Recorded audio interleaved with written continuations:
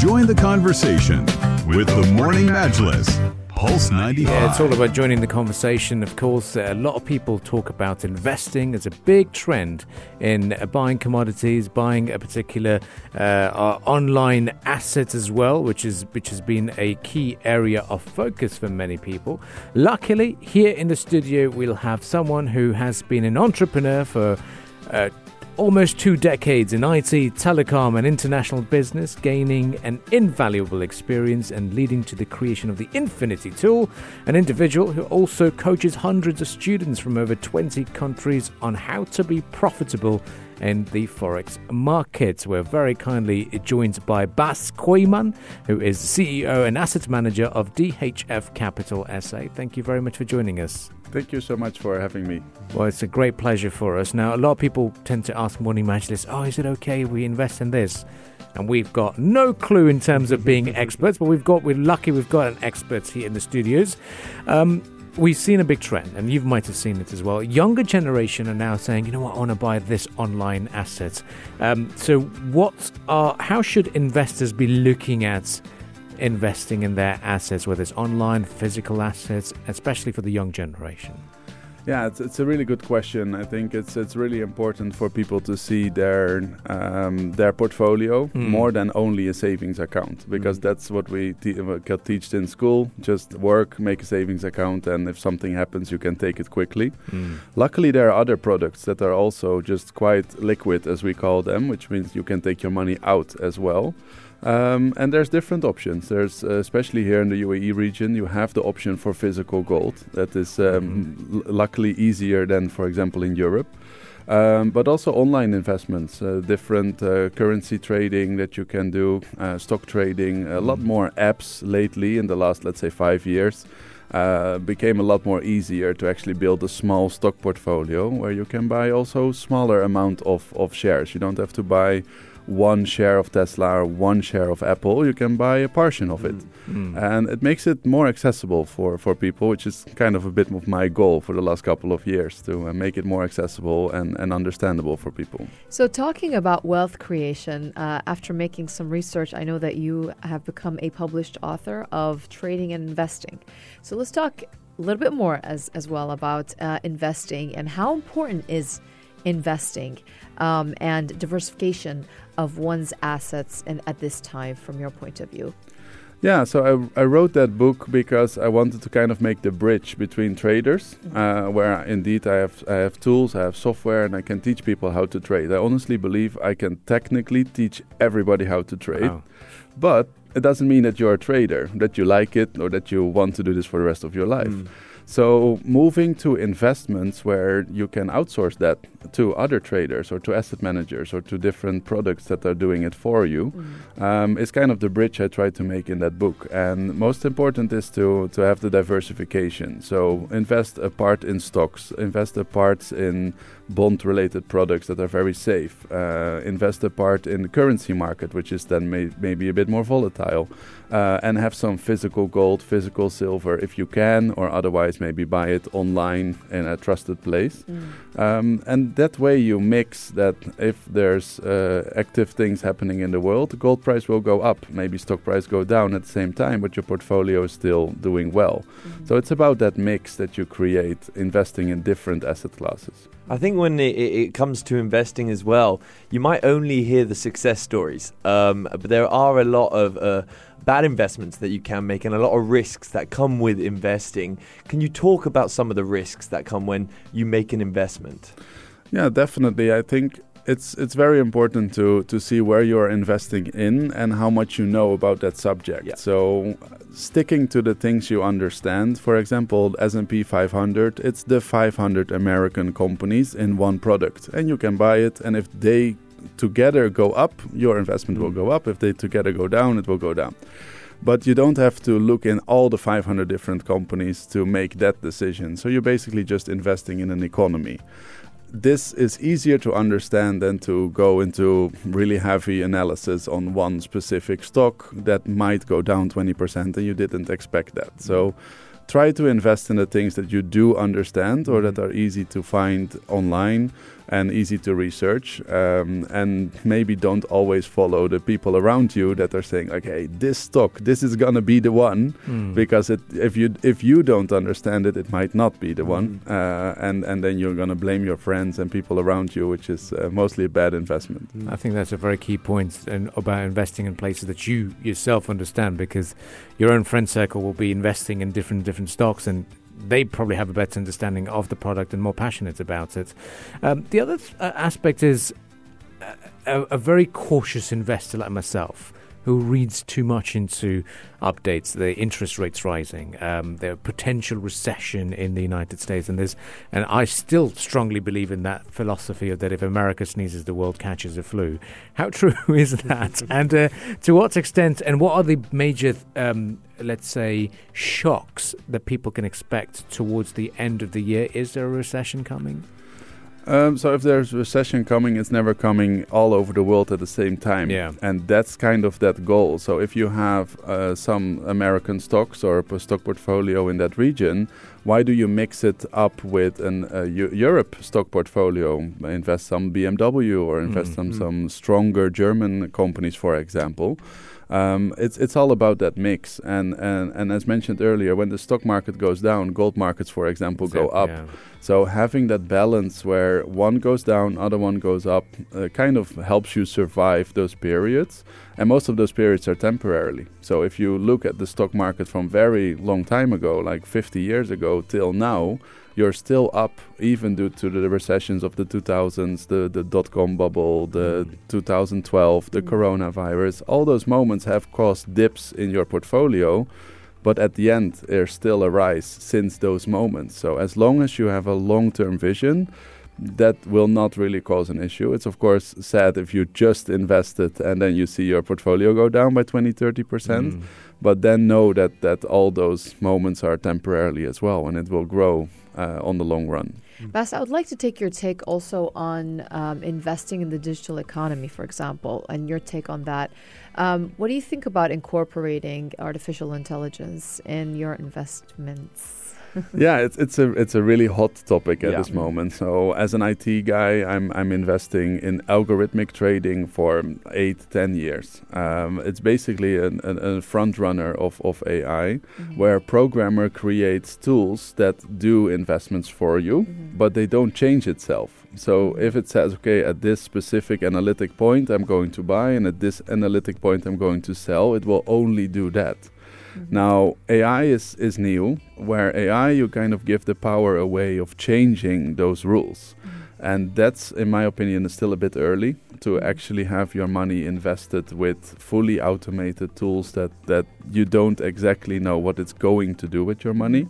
And I think that people have to just make that conscious choice. So I think it's very important to say, okay, also part of your investment can go into AI companies, and part of it maybe not, because it can be a hype and at the end not so profitable. Part of it being how much percentage from your point of view? It's very new. So if you would see as an investor into the seed stage, you maybe want to invest 5 or 10% maximum in early technology. It's good not to miss it, but not to go all in on something that you don't know yet if it's going to play out.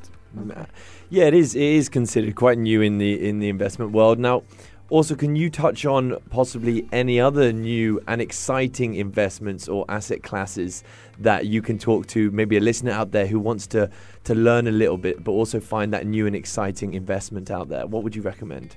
So then AI at this moment would be one of those more exciting things to talk about and to research and to see which kind of companies are making those AI moves and investing in it heavily. And if you can be part of that, that can be a really nice thing to also follow. You directly get up to date with the technology. So sometimes I also just like to invest in something because they will send me their quarterly reports or they will send me their monthly shareholder updates. And then I receive that information, even though I may be a very small, absolutely not important shareholder, but you will get up to date about what's going on within that company as well. Yeah, and it's because AI is so broad, whether it's ChatGPT or artificial intelligence used in cars nowadays, it is so broad. I think one thing I'm taking from you is do your research beforehand. Make sure that you are interested in that investment and that you fully understand it before committing your own money towards it. Yeah, absolutely. The research before you make any kind of transfer is extremely important. And in terms of the common mistakes, apart from that research, because there's a lot of people, especially the young ones, they get carried away as soon as they see high returns, whatever savings they've got gone straight into investments. There was a very important point that you raised earlier, that we're always taught to have some form of savings. So when is the safety net that people can start investing? It's because a lot of wealth experts have their own analysis and theories that you should have this much for a rainy day and then start investing. Yeah, it's very personal, of course, depending on your situation. Like, do you have mortgage? Do you have kids? Do you have things to take care of? Rule of thumb I'm using is 6 months of the amount you need to survive, because within 6 months a lot can change. You can find another job, you can find another source of income. Not having those 6 months actually makes you a very stressed investor. True. I've seen people going away from their day jobs because they learned how to trade, going back to their day jobs because they love to trade part-time, but they didn't love to trade when their actual money had to come in from trading for the mortgage payment, for the school payments of the kids, and for the actual grocery bills. True. So they became an extremely stressed investor, 12 hours behind the computer a day, because they didn't want to leave it behind. And when they were doing it part-time for some extra income, they were totally fine with that, because the basic job took care of those bills. So it's very important how your psychology change when you actually become fully in a need of those investments. If I want to get a little bit personal, I'm just wondering, what is the best investment you've ever made? If you can share it with us. Yeah, actually, every investor has one of those. Yeah. I have a very interesting one where I, in a very young age, about 13 years old, was able to buy Apple. What? Wow. So that is actually in a really early stage, where Apple was between 8 and 13 euro per share, and then they moved to 200 when I was 18 years old. Wow. So amazing. that was maybe the best one, return-wise. And as an IT guy, I really got early in on the crypto, because it was new, it was interesting, and then you do it with a certain amount of money that you are able to say, okay, I will try. But the first Bitcoins I bought around the $300 level. Wow. So that was only when IT guys were in Bitcoin. No one in finance even knew what it was. That's true. So I had actually a finance-related colleague just dropping a newspaper on my desk saying, like, what's this? Tell me what is this. And I was like, okay, we'll find out. And that's when I got in. So it's all about grabbing opportunities at the right time. yeah, and then doing it with a comfortable amount, that if it doesn't go there, because I have a lot of those examples as well, then it doesn't. But the ones that work, they can work out very well. Yeah. So it's a nice way to sort of... it's a little bit like a gamble, isn't it? It's like for keeping your fingers crossed and think, okay, if this is going to go well. And in terms of... I like the fact that you talked about long-term investment here, because you talked about Apple and thought you believed in it 13 years ago. But what is the dangers? What is your suggestion on this regular flipping of investing, pulling money back out, or do you recommend to take a pause and let it rest for a while and eventually it will go up? Yeah, so a very basic rule of thumb is buy low, sell high. And unfortunately, people do the opposite. So they get in on a high point when there's media around it, and everybody talks about something. It's in a high price. They buy it. It goes down. They get scared and they get out. And then you did the opposite of making money. You lost. True. So the goal is I saw just white laptops where all the other laptops weren't white at that moment of the Apple choice. So I saw something new, something that didn't come from the Microsoft side, which Dell and other brands were using. True. And I thought, like, okay, this might be something that people want to use. And that's kind of how you see, okay, there's something different. It's something that I want to invest portion of my portfolio in. and then let it go for like as long as you technically can. And you touched on a little bit ago about crypto and being one of those early investors. Now, we know how volatile that market is. Can you talk about what you think the future might hold when it comes to the crypto market? Yeah, it's a very interesting market. At the beginning, it was really tradable, as we call it. So you could actually enter trades on a daily or weekly basis and go in and go out. At this moment, it's an investor's market. So also personally, I really went to the buy and hold of coins I have researched. So you see which ones you have a certain belief in. And then it's also a buy and hold. So still, it became an investment as in long-term hold and wait and see what it can do for you. So you don't think that it was potentially a fad? You do think it's here to stay and potentially has even further growth? Yeah, if you see the total amount in cryptocurrency at this moment, and also the people who have contributed to that total amount of dollars invested, it's not here to disappear tomorrow. But it has its volatility. It does go up and down a lot. Definitely. Amazing. Well, Bas, you've also been making things accessible for the younger generation and for a lot of investors, the first-time investors as well. What's your word of advice to someone who's not started, is skeptic about it, has little understanding about it, how to make it accessible? What do you say to them usually?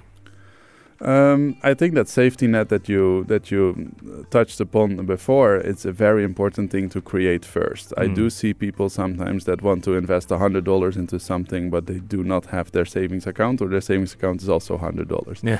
That might be a bit on the early start to call yourself an investor. It's sometimes easier to find an extra income or to make extra income before you outsource it to an investment firm, for example, or to another trader that will do the trading for you. Right. So I think it's good to build up some more finance, work more on setting funds apart for your investment journey. So try to save 10-20% of your salary, put it aside till it has a little bit of volume that you can actually start investing. And by starting to do that, you're actually investing in yourself already. That's like a standard podcast poster. That answer, brilliant. I think that's very, very important. I think that's that understanding that yes, it is traditional to have a savings account, but it is also the major backbone before you can call yourself an investor. Well, Bas Kooijman, CEO and Asset Manager of DHF Capital SA, thank you very much for joining us this morning. Thank you so much. Well, I hope lots of you are now a bit more motivated to become investors and start investing in different asset classes and hopefully building your own portfolio. Thank you for tuning in. And if you'd like to catch this discussion as a podcast, you can do so on SoundCloud, Apple Podcast and Spotify.